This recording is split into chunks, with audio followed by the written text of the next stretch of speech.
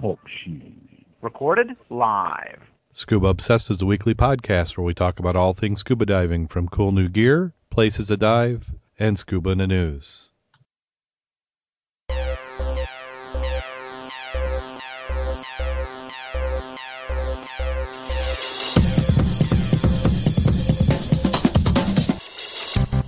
Scuba Obsessed episode 88 was recorded live November 3rd, 2011.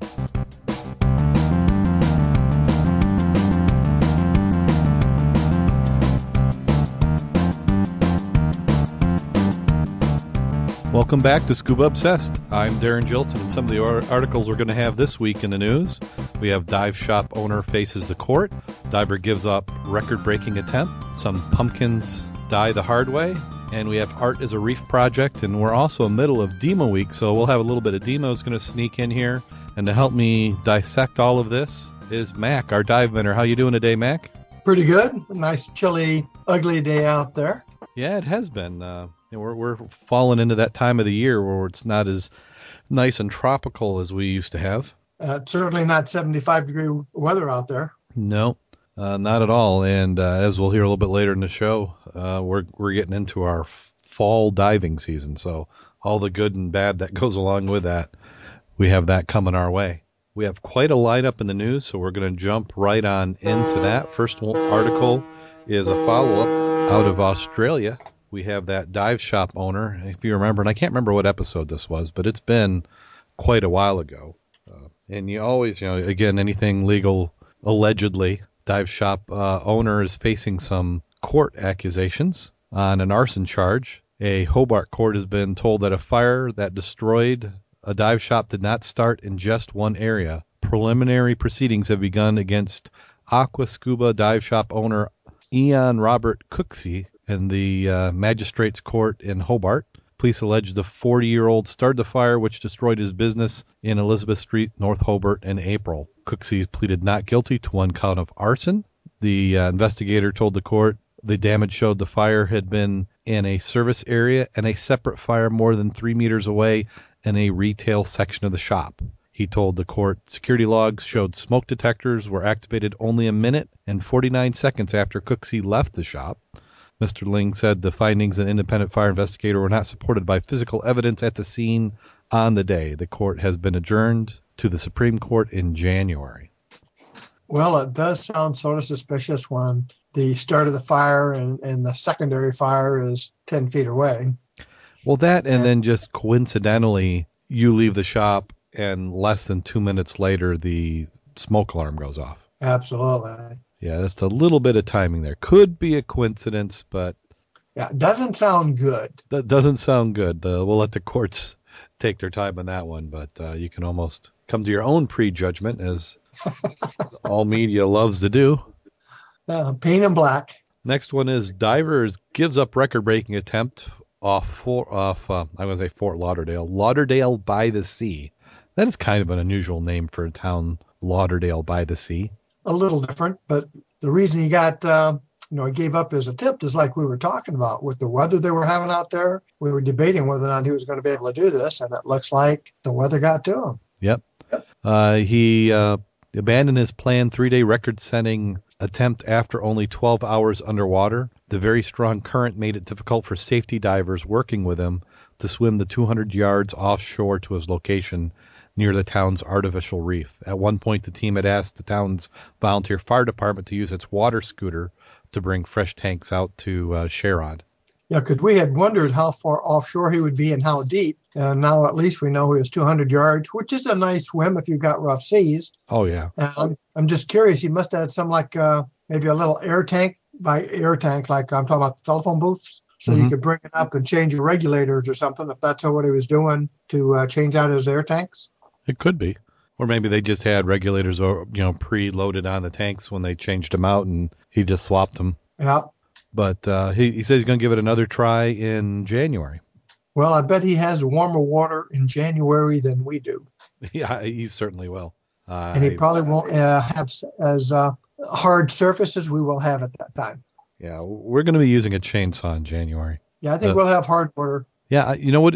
Should we make a prediction now? What do you think for New Year's Eve? You think open water or hard water? I'm going to say open water. Open water.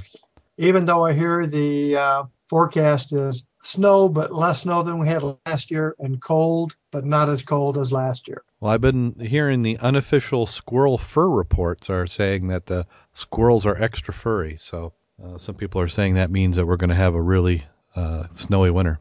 It'll be interesting to see how the weather does. I mean, the other day we did have ice in the backyard, meaning, well, the dew was actually very hard. Yeah, we've had some ice already.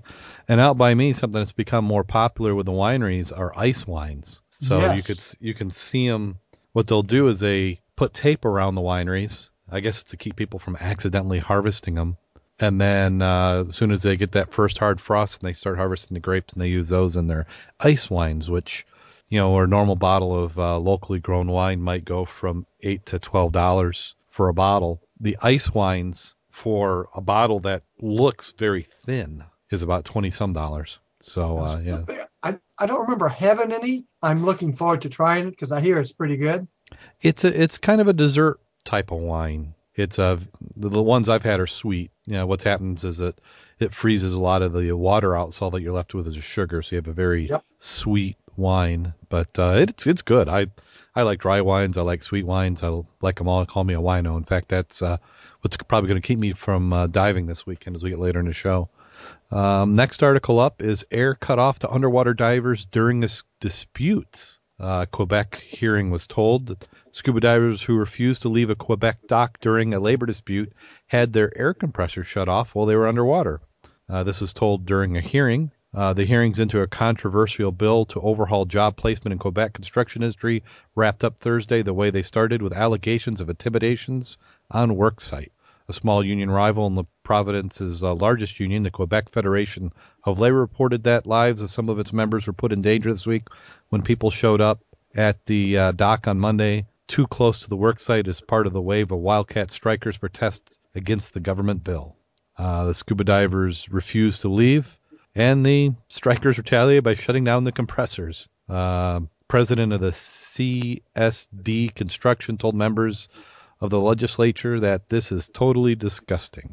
Well, and then before the show, Mac, we were talking about this, and you mentioned that if they're running off underwater lines, and that's not scuba diving? Correct. Right. Scuba is self-contained. You may have a bailout if you're in an obstructed airway, but that's still considered surface air.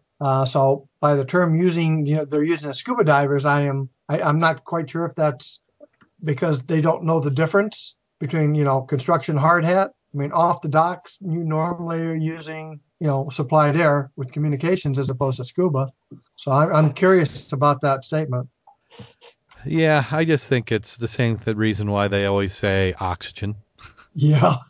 When they talk about it, or scuba suit, or flippers. Yeah. So, but yeah, that's not really that cool to be up there. But then I'm also wondering, it seems like they should have had somebody up. I mean, especially assuming they're hard hat divers and it's commercial, aren't you required to have a tender? Oh, absolutely. You'll have a tender, you'll have a timekeeper, you'll have people watching the compressors. But if you have a larger group of people, then you have helping you, and they can't do much because one's holding your line, the other is monitoring what's going on with you. They're going to go over there and turn off the machinery, and then you're SOL. You're going to come back up. Well, could this have been? Could there be something that we're missing from the story? Could there be another angle that maybe they wanted to be sympathetic to the strikers, but they also wanted to get paid too? So you go get your gear on, you go down in the water, and then somebody symbolically turns the compressor on and off real quick, and they go, oops, and then they call the dive? It could be, but it didn't really sound like it to me. Yeah, because I mean, it's certainly a little bit more interesting of a story, at least for us. Right, but when they're talking about threats of breaking your leg, their offices were vandalized during the past week. I'm just reading some of the other item. Mm-hmm. I don't know. Yeah, I agree. I would not want to be involved with that. It could hurt. Makes you think of the Jimmy Hoffa days, maybe. Yeah. I'm sure all they did was talk too, though. Oh yeah, no, nothing ever happened like that. No conversion. Next one up is we have North Fork NJROTC tackles the eelgrass problems. Members of the Navy Junior Reserve Officer Training Corps got lessons in helping conserve and restore the environment. They're working with experts from the Cornell Cooperative Extension Marine Meadows Program, a Suthold Manituck, and Greensport. Yeah, like you said, Mac, I can't tell, is this England or New England? And I haven't been able to tell, but they say it's on the Atlantic coast. The area they're particularly talking about, where it was destroyed by dredging, boats, and algae blooms. I think we'll call this one, it's a Suffolk Times. Yeah, okay. Well, Navy Junior ROTC, that sounds American. Manituck, New York.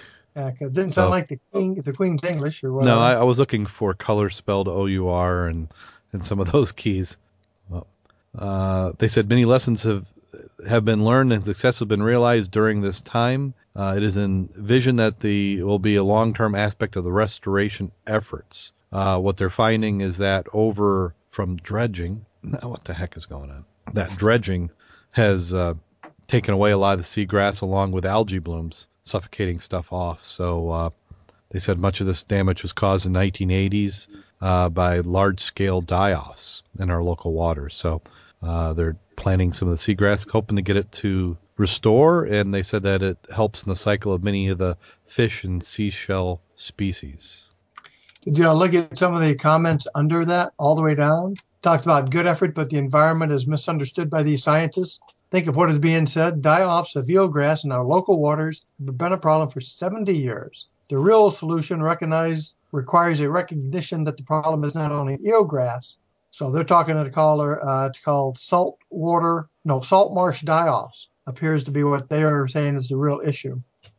Well, that could make sense. That's one of the things that can happen. In Michigan and some of the other places, just been the hard shores versus soft shores debate. You wonder how much that plays a factor in this. Yeah. Also, when you have rivers that we don't let flood like they used to, some of those nutrients going out used to supply the marshes. Next one we have on the list, students learn about diving from the fire department dive team. And I thought this was excellent. It's kind of like a win-win. It gets some local fire departments out there, and it encourages or shows scuba diving. Well, I think the key item there is you had divers, fire department or otherwise, who said, hey, let's have a learning experience for people. Yep. Members of the Imperial VFD dive and rescue team helped expose students to scuba diving in Dan Linier's PE1 and PE2 classes earlier this fall. And that's volunteer fire department, VFD. Oh, okay. Other divers assisted during the week-long classes. So they had some excellent. It's nice to get out there and get some students. So that might even be a good idea for some local dive shops. Partner with some of the public safety teams. Get out there and be some advocates. Get kids out there diving or learning about it. And you know why they're called the Imperial Volunteer Fire Department? Why's that? That's because that's the name of the town or county they're from. I just noticed that. I was curious. Imperial. It sounded English again. Yeah. So as I said, just like New England. Imperial New England. Yeah. And this next story is a great tragedy. Something's got to be done about it. This is pumpkins. Pumpkins are being slaughtered. Oh, my gosh. Tell me it's not true.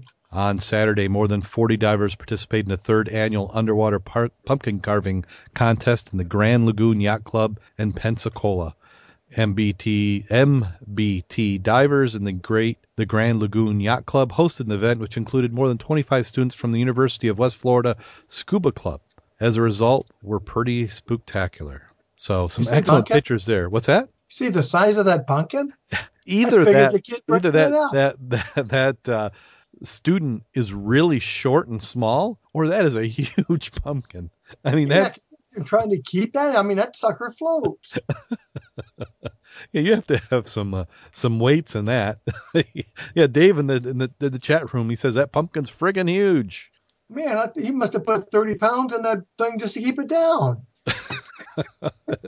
Have you ever done a pumpkin underwater? No, I want to. It's like taking down a sports ball. They want to float. If you don't manhandle that, it's gone. I mean, you want to get those holes cut. You want to get more water in there and get that buoyancy out. It's really a chore something that big. I don't know how he did that.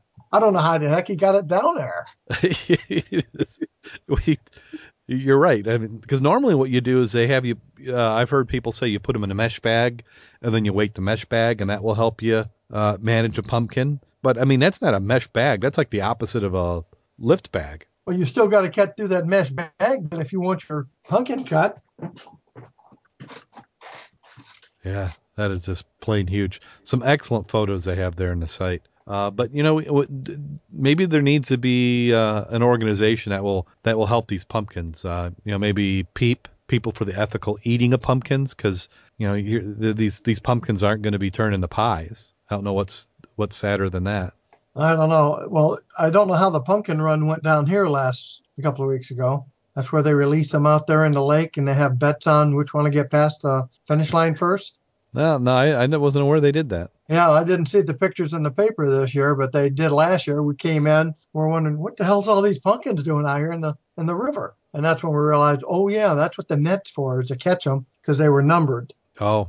You sponsored a pumpkin, and if your number is the one that it's like the rubber duck or the duck races. Mm-hmm. If your duck or your pumpkin got across the line via your number, you're the winner. Yeah. I don't know what you win, maybe pumpkin ice cream or something. But hundreds of pumpkin seeds and intros. That's really amazing. I assume it could be more than 100. Yeah. Yeah. At my chiropractor this week, they had you could guess the number of seeds in a pumpkin and win something, and that seems like too much work. I'm looking at those pictures you were talking about. Yeah, they're just barely under the water there for that pumpkin there, as you can see at the bottom. Uh-huh. But it takes two of them to hold that sucker down. Did you do the Roma? You didn't go to Roma's last time, did you?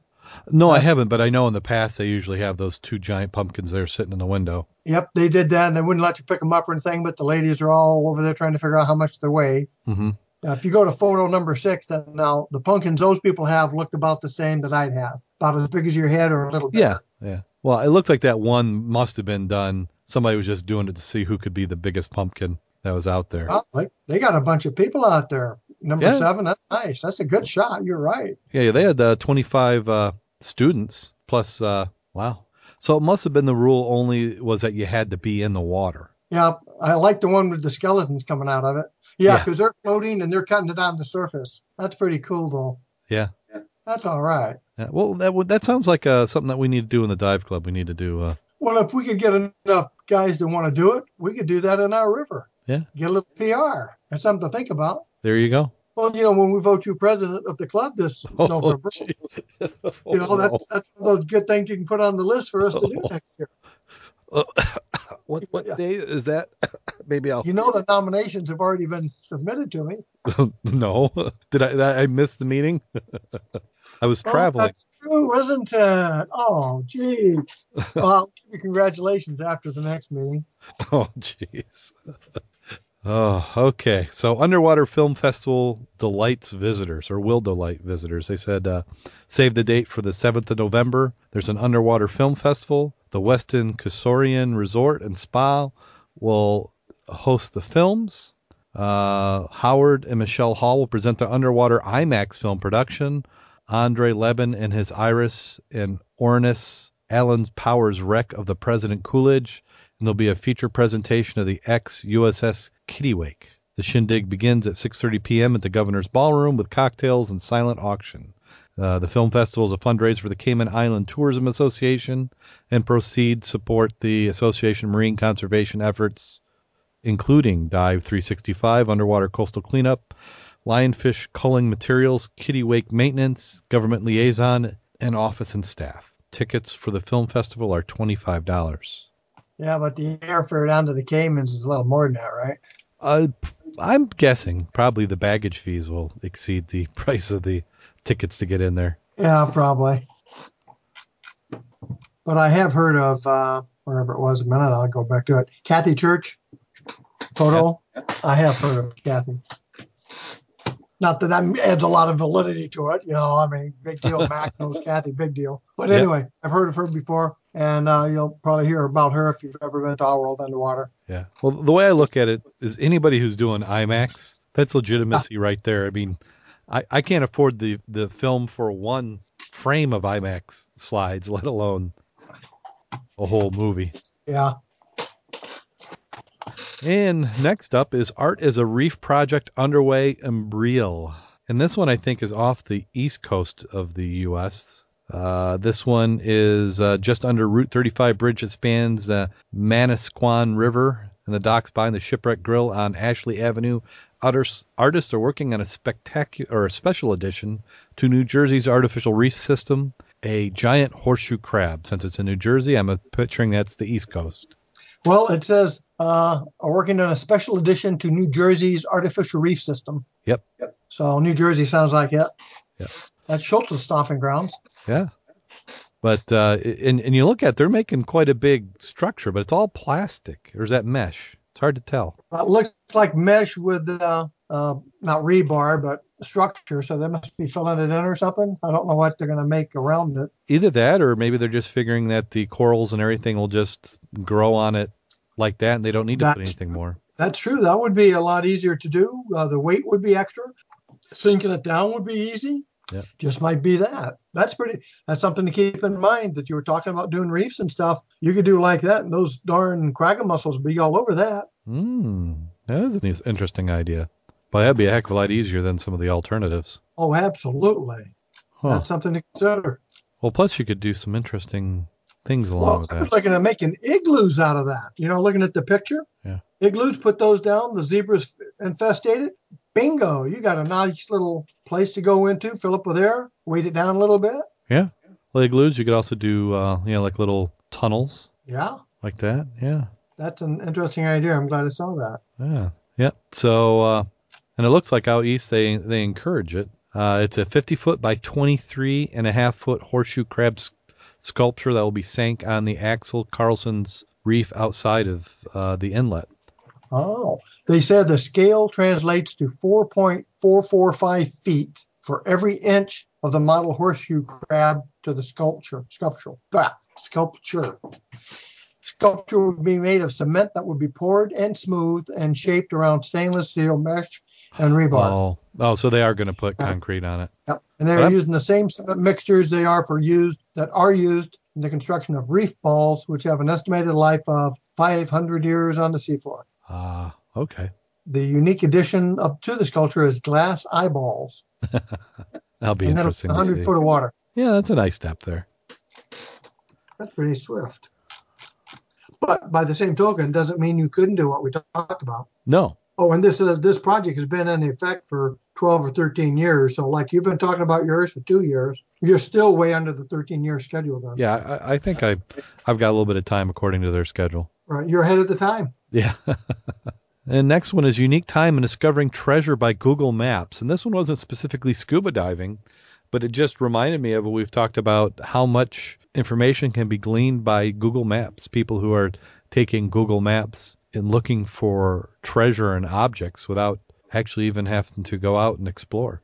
Well, they actually had some of this at the local library in Stevensville, Lakeshore, Stevensville Library.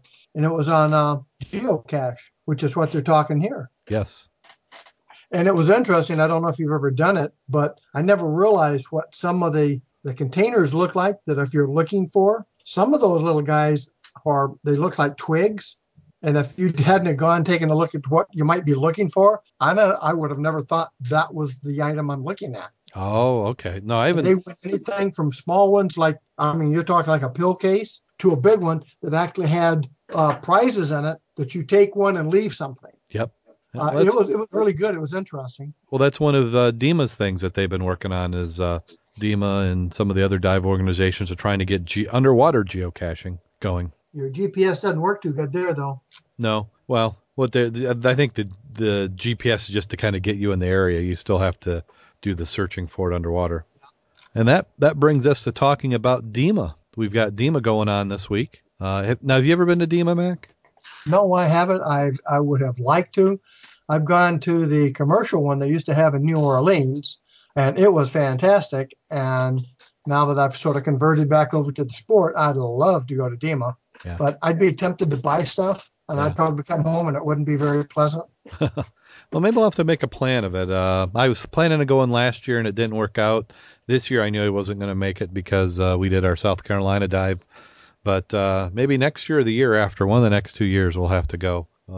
Next year's in Vegas, and then the following year's down in Florida. But DEMA started, I think it officially started today. Maybe it was yesterday. I think it was Wednesday. But some articles are starting to come off, and some of these aren't necessarily from DEMA, but I thought I'd group everything, dive gear, and related coming out. The first one is Worthington Industries has acquired Staco. Worthington Industries is a maker of scuba tanks. That's a part that we care about. And they've bought another competitor. And they've been on an acquisition spree recently. And Staco is a leading European producer of automotive liquefied propane gas tanks. They also make aeronautic breathing air for firefighters, scuba divers, and paintball. They have about 470 employees, and sales for last 12 months were $25 million US. So the only item I looked at here, they talked about composite tanks for storage, breathing air for firefighters, scuba diving, and paintball. The only difference as I remember for the scuba tanks is on the composite, their lifetime is not near what an aluminum or a steel is. No. So there's some, you might want to be aware of that aspect if you're looking at cylinders. Yeah. Well, the one thing that they're starting to get into is just the very high pressure tanks with some of those fibers. So you're going to be getting quite a bit above the 3,000 or the 3,800 pounds that we're used to seeing in a tank. Yeah. But yeah, you're right. There's definitely something to look at too. I don't think you can, and I don't know for sure, so I shouldn't even say it, but I'm pretty sure you can't hydro some of those. Some of those, they just, when they get to a certain age. Dave in the chat room is saying they have a 15-year life. Yeah, I would imagine they would be more suspect for underwater use due to impregnation of water based on pressure and use. I don't know. You might have some flex in it. Yeah. But that's 15. I don't know if that's for underwater use or if that's for firefighter use. But either way, there is a difference, and you take that into consideration of the price when you buy one. Yeah. What would be attractive to me with one would be maybe the weight. If I can get a lot higher pressure air into a container, a little bit extra bottom time, then it might be attractive. Well, and then like you ran into when we went to Cooper River with your aluminum tank that you had. Yeah, that one section. Actually, that we found out, and we did do research, and those tanks will not be refilled again. They are the ones that have a tendency or preponderance to go boom. Ooh, wow, that was good to check out. Did you have many of those tanks, or? We got 2 of them. Wow. And I was curious about the nomenclature on the last hydros, and it had the prefix indicating it was a special tank. Should have been Magnafluxed to check the neck at a lot more frequency than it had been done, and that up here people are not as aware of it as they are down where they have multiple divers, like in Florida, the coast regions of Carolinas, where they look at the stampings a little more closely. Mm-hmm. So well, that has been heard. Yeah, and that's something that we probably should be a little bit better on up here. I think the difference is that we just don't have a lot of divers coming in. In Florida, you're getting our fair weather divers from up here who the only time they're going and diving is when they go down there. So they're probably, stuffs out of Viz and Hydro. So if they don't watch it, they could have some problems. Well, I think the key here is these were bought used as part of an auction of equipment, and not knowing, you bought a lot, and then as part of the lot, here's what you got in it. And then when you looked at the numbers later, you looked at the first couple and they're common. The standard is like mine are. You just didn't pay attention to the other ones until, whoops, now what do we got? Yeah. But, no sense taking a risk. Get them out. Now, we should turn those into something and make lamps out of them or... Well, the common item is they cut them in half, and you can either make wind chimes out of them or upside-down potted plants. There's a lot of suggestions, but, the initial idea was to go ahead and use them for 100-pound storage tanks. I don't think it's going to rip and blow me apart at 100 pounds, but that's a very heavy tank just to keep around the house for 100 pounds of air. No, you can go and buy... Or and have a couple of gallon one and be fine. Yeah, it's... And the thing that it's better to make them unusable so somebody doesn't accidentally pick one up and use it for something else. Or sell it. Yeah. Another reason to be careful when you're looking at stuff online. Next up is we have Stealth Suit for Close Encounters. An Auckland company has created a stealth wetsuit that it's hoping to let scuba divers and spear fishermen get closer to marine life. He worked with a mill in Taiwan to develop a carbon fabric he called Hex Stealth Screen. He concealed the faint electric signals emitted by humans and detected by all kinds of underwater species. The fabric has been incorporated into wetsuits made by Excel, a United States brand, and will be launching the dive industry show in Florida, which, as we know, is DEMA. It says one of the challenges in the biotechnology was the carbon yarn yanked from the grid format of blocking electrical currents. Well, that just means if you dive in a Faraday cage, you're fine. You know what a Faraday cage is? Yeah, you can kind of make those out of copper, put them around. Yep. I'm sitting in one right now. That way Yep. the CIA can't listen in on me. I use an aluminum hat. I took foil and put it around my head. It's supposed to work. It's supposed to. I wonder if we can get a logo put on aluminum hats. Crazy and crazier. Yeah, but he expects them to be completed and ready for sale about February, $600 US, or $738 in, this is UK, so New Zealand. Yeah. So down I in would New Zealand. love to see the stats that prove this minimizes your electrical impulse that's picked up by a fish. Well, from my experience with electrical impulses, if you're creating enough of a field, unless it completely encompasses your body, it's not going to stop it. You're in water. You're in salt water, which is a better conductor of those type of signals than anything else anyway. So, we'll have to see. Yeah, well, like you said, it'd be nice. Yeah, the stats. What testing did they do to prove this? I'm just curious. You're talking way down there in the power range, But again, sharks really have a very sensitive electronic pickup. Yeah, James in the chat room says, what else would you want that kind of suit for? Sharks, military, screwing around with mines? Yeah, maybe. He wouldn't have to sell too many to the military. That wouldn't be too bad for him. Well, interesting. And we talked about it, so. Yeah, I'm still willing to bet, though, his market's not going to be too high on that one. No, and I there's been a few articles I've skimmed over in the past weeks where they've talked about these stealth type of suits. Some of them are doing it from the aspect of camouflage, where they're doing different camouflage patterns on. But to me, I want to look like something that's not edible or that they wouldn't normally eat. Yeah. I don't want to blend in with food. Well, I'd love to talk on the look at the other items. My computer just went to hell. Uh-oh. Oops, sorry. Can I say that on the air? You can say that. Let's see. So the DEMA show, I'll paste. Some of these I'm going to paste in the chat room. You can follow them along. We'll also have the DEMA show updates in the show notes. We've got Rich Sinowick of Divers Inc. and Divers Incorporated is down there. So I'm sure we're going to hear from him. You can follow him on his podcast. He'll have some of the stuff in the show. And then maybe we'll be able to talk him to come on or at least give us some tidbits of what he's seeing. Let's see. There's a variety of items. It seems to be kind of a heavy launch year, this. It'll be interesting to see at the end of the week what attendance is like. Sea Life has a few new products coming out. They have a 14 megapixel camera, the DC 1400.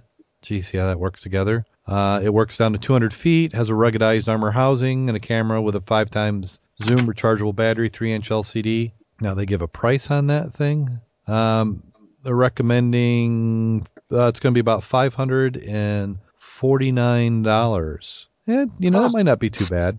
Other than, I've heard, I think even Rich has recommended that you buy a housing camera from separate companies.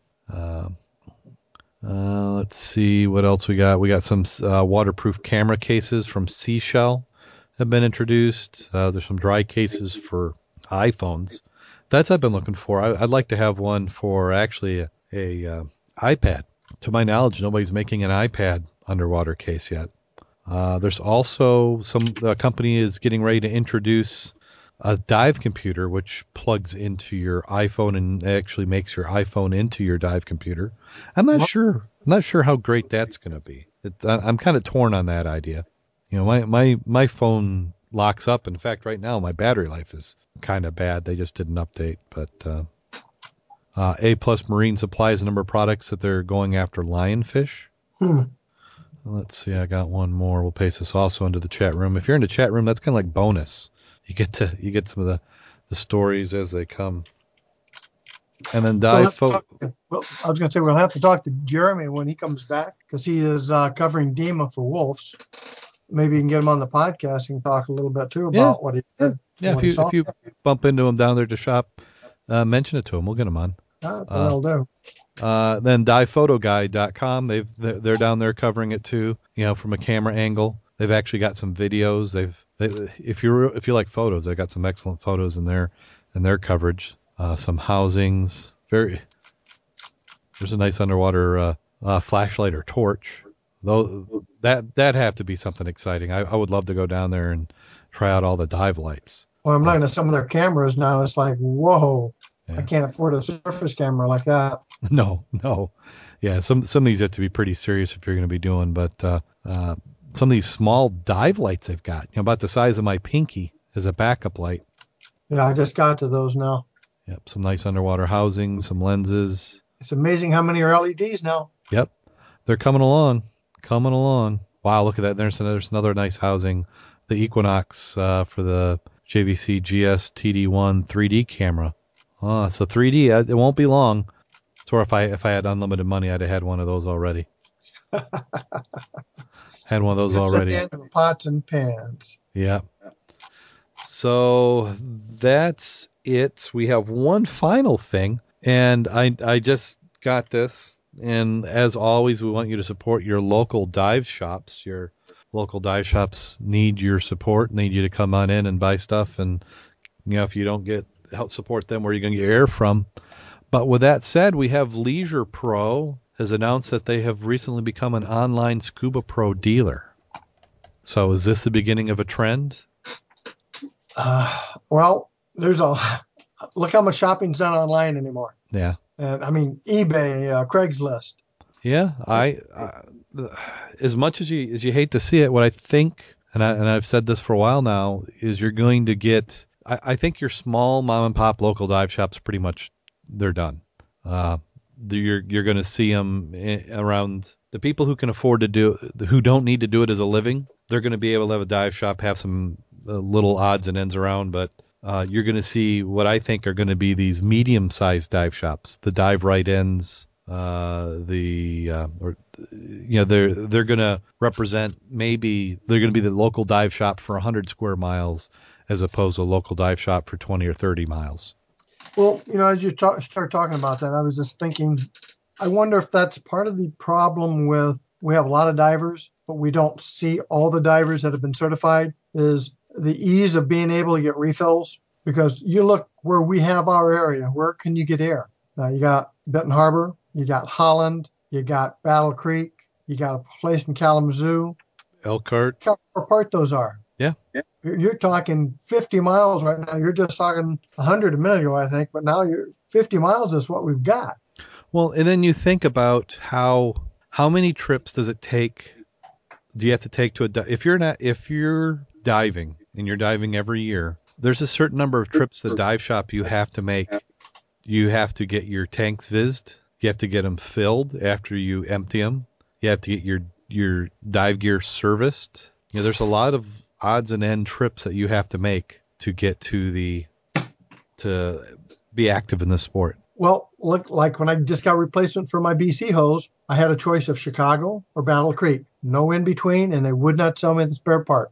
The part was $11. I could put it on because I am technically proficient to put a tie wrap on, but they wouldn't do it because of the liabilities. What was the part that you needed? My inflator hose. Remember, I had to rip in the top part. Oh yeah. That's why I kept burping my machine. It's because it's like under the where it hooked in. Mm-hmm. There was a splice. It was actually I found it was a manufacturer's defect, and obviously it's not brandy new to me type item, so there's no recourse there.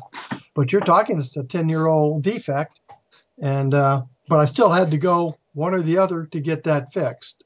You're talking about getting your regulator serviced. You can buy lots of kits online, and if you've got any technical training, it's not really hard to do a lot of repairs on your regulator, but quite often you do want to have special tools to get in to do the little sometimes valve replacements or poppet replacements that a lot of people don't have the technical ability or don't take the time to be technically proficient. Mm-hmm. So, well, stuff like that. I mean, I wouldn't advocate somebody fixing their own regulator unless they've taken time to get the training and understand their gear. I mean, you have to have all not necessarily special tools, but you have to be equipped to measure your intermediate pressure, and you have to really understand how that works. So I do believe that people could be trained to do it themselves, but it's not something that an average person on their own blindly should just take up and do. But the challenge is, as I'm talking about how many trips you got to make to the store, so you're gonna have to drop that off, and then you're gonna have to come back. Or have to send it by mail and pay postage and insurance 2 different ways. Yeah. And when you're a diver like me, part of the reason I need to get mine in and get serviced, it's due now to be serviced. My problem is I don't stop diving long enough to want to drop it in. Now, Rich, I'm trying to talk about something here a second. I'm going to jump right in here a minute. All right, you're a new diver. You're going to have your service. I'm very curious of the divers who've been out there with gear 5 and 10 years, how often they have their service. I do not. I take care of my own, always have. Now, I have had exceptions where I know I can't fix something, so I'll take it in because, one, I couldn't get the part. But I've had better luck doing it myself than having someone else do it for me who's supposed to be qualified, more so than myself. So of all the experienced divers you got out there, and when I say experience, I'm talking 3, 4, 5 years where you got out of the habit of taking your Scuba Pro in to get fixed or something. Mm-hmm. How many guys out there do it themselves or really take it in every year to have their BC tuned up? I'm curious. I know I don't. I can name 10 divers that I personally know do not. Well, and Rich, we've talked about that before, and that's one of the things where he's a big advocate of everybody having their gear serviced every year. But he knows by the stuff that's coming in there that it hasn't been, like you said, it hasn't been serviced in a long time. That's because it hadn't been used. Yep, well, that's true. Some of it's not been used, or there are some people who don't think that it only needs service when it stops working. Well, when it stops working, it's too late. Yeah. So you have to be proactive in keeping your gear maintained. But the one thing we've talked about is scuba diving can be a pain in the butt, and that's where the retailers and dive shops have to be. How do we make it to be less of a pain in the butt? I don't know. So so let's go ahead and head on into the type of the show we talked about last week's dives. You mean last week's your dive? My dive. I actually got a dive in, and you didn't. And that I think it's the first time in a long time, unless you're sick, where I got a dive in and you didn't. I don't intend that to happen again. Yep. Jim Kleeman and I and Kirk, the jerk, went to Lake 16. So we got a dive. We were originally going to go out in Lake Michigan. I think you were planning on going. Jim Schultz is going to go. We're going to have quite a group going out there, Lake Michigan, but 3 to 5 foot waves kind of did it in. So we had to go to our fallback site, which was Lake 16, Martin, Michigan. And it had probably been a few months since I had been up there. It's a nice lake. Can get down to about 80 feet in some spots. I think we even had maybe 80 feet. But kind of a rainy, dark day. A little bit of blowing. We went up there.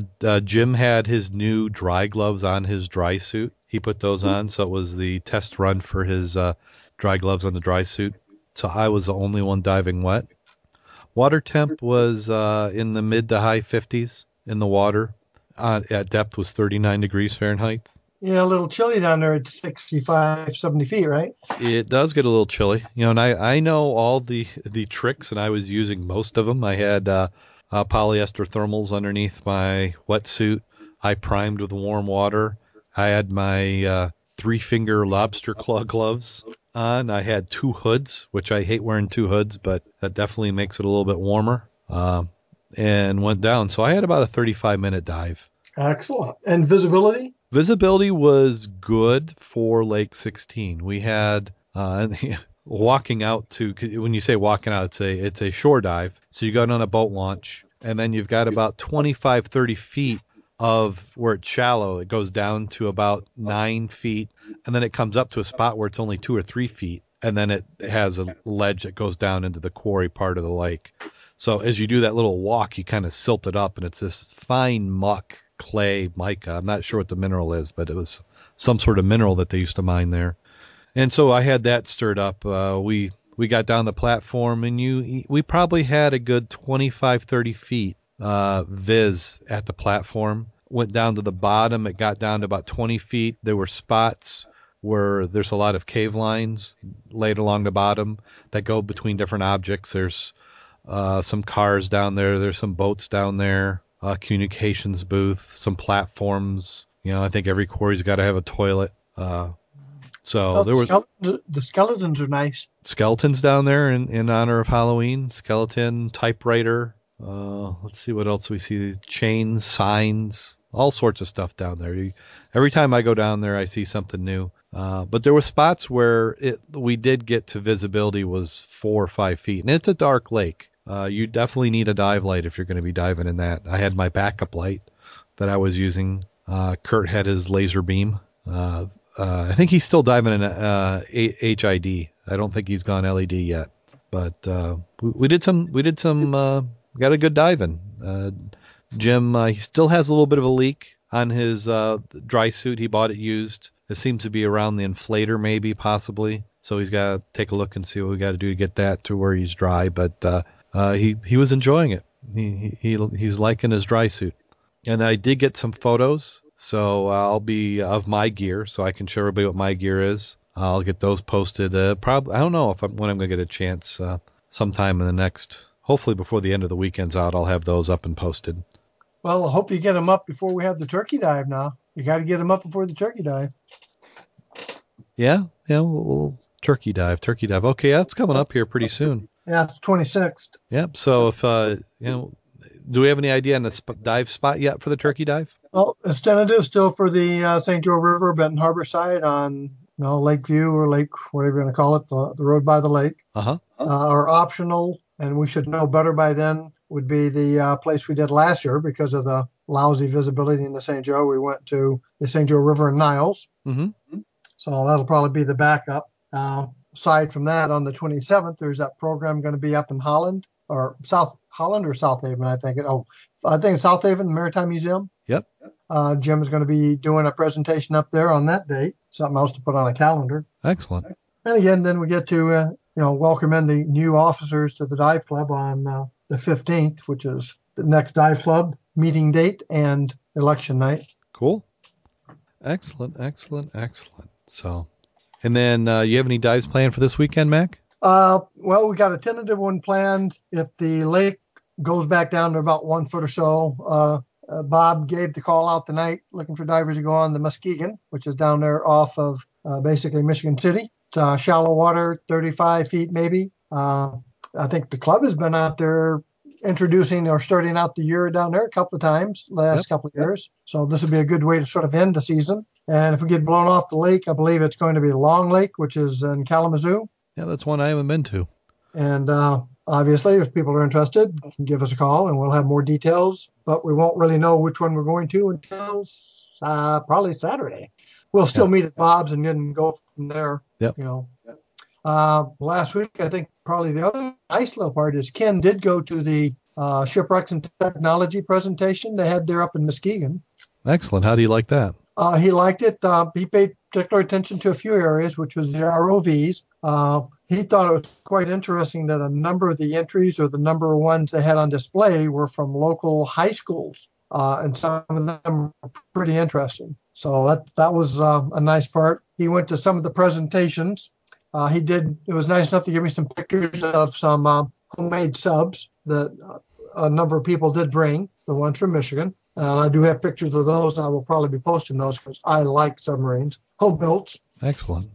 Let's see what else he went to some presentations, which he really enjoyed, and we're going to follow up. We're planning on going to Bowling Green, matter of fact, where they have some really nice archived materials on underwater wrecks. So we're going to go do a little research down there tomorrow. That's the plan. Now, yeah, Bowling Green, if you look at a lot of sites where they have old shipwrecks posted, the photo credit typically tends to be, at least in the Great Lakes, Bowling Green. Now, Bowling Green has been the recipient of a good number of when people who are really interested in this and have their own records, when they pass, fortunately, that stuff does not get tossed in the trash. It gets willed to a good museum, and Bowling Green seemed to get a lot of good stuff. Yes, it does. Yeah. So it's good. I mean, and that maybe should be a requirement. If you have dive photos or archives, get them organized and will them so that when you pass on, somebody doesn't just throw them in a dumpster. Well, remember that's what they were talking about in Carolina when we did the Cooper River dive, that part of their permit system that when you're allowed to take stuff off of wrecks is the only thing they want you to do is keep a listing of it, let them have it, and make it available for someone to review if they're doing exploration or books or studies. They can look up this list to see who found what and ask your permission to come photograph it, look at it, and then they've got their hands. They can get their hands on it and look at something. And it's not in a museum, it's in your house. And then when you pass, you can pass it to your family, but they still know where it's at if people want to look at it for historical purposes. Or you can, again, donate it back to the state. Not a bad deal, a bad idea. And did I lose you? No, you didn't lose me. Okay, but the chat room is really distracting tonight. They've got quite a few conversations. It's scrolling like a race car game going on or something. Well, I'm going to have to start getting on that to take a look and see what all that. We've got quite a few chat rooms, some new faces, some I'd say old faces, but I don't know how old they are. But some people we've seen in the chat room in the past. Uh-huh. And then let's see, something about I have brain damage related to a wetsuit, which I'm not going to argue with. That's probably fairly accurate. Is that the royal I or we? So let's see, what else do we got coming up? As always, we appreciate the 5-star reviews on iTunes. Make sure you stay subscribed. We're now on Stitcher Smart Radio, so you can go to Stitcher Smart Radio if you've got a smartphone or smart mobile device. You can download Stitcher. You do that by going to www.stitcher.com/scuba, and they'll enter you into a drawing. You might even be able to get a little money out of them for that. So go ahead and do Stitcher. And the nice thing about that is if you like to listen to podcasts, you don't like to download the whole thing at once, you can start listening right away, and it streams it right to your phone. So we're now on Stitcher Smart Radio.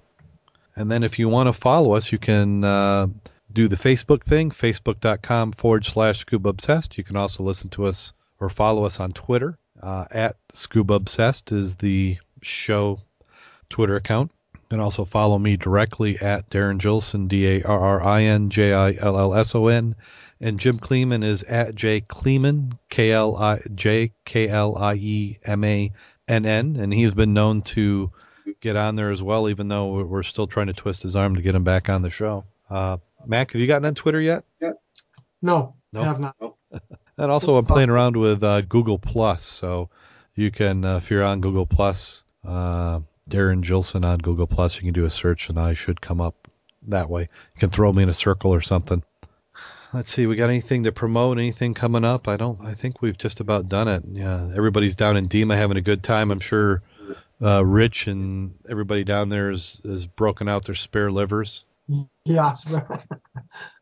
And if we don't have... What's that? It'd be nice to be down there, that's for sure. Yeah, it'd be nice. It sounded like Rich was going to get a bunch of diving in, and I heard a lot of other people going down there for diving.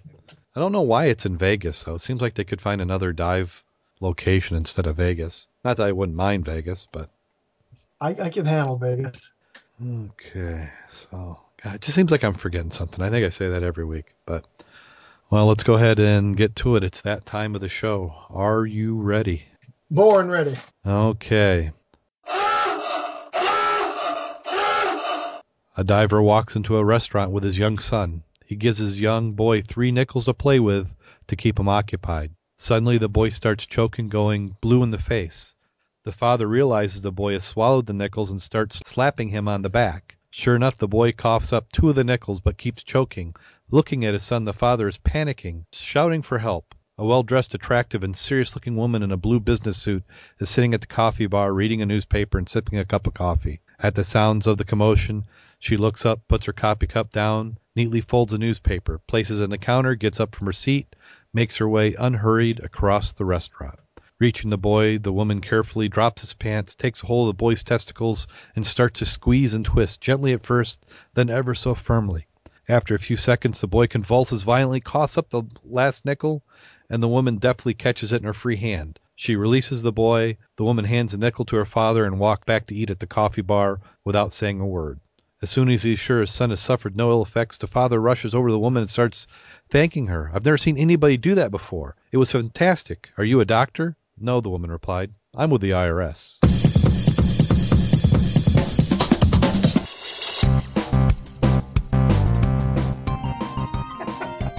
I like that one.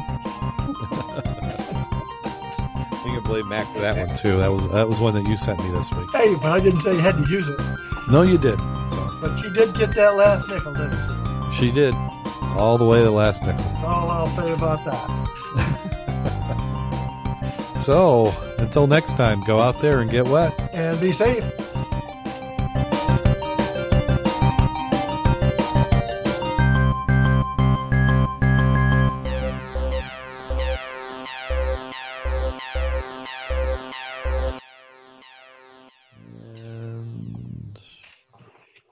Call recording has been completed. Oh, well, thanks everybody in the chat room. We had where's everybody from? Let's see. We've got Lisa, we've got James, we've got Dive Mistress, Tara out of the New Zealand. We had Og for a while. Shipwreck Mike. Excellent. Ohio. That's right. Just down the road from Dave. In California. California. Whoa. California. Here I come. Thousand Oaks, California.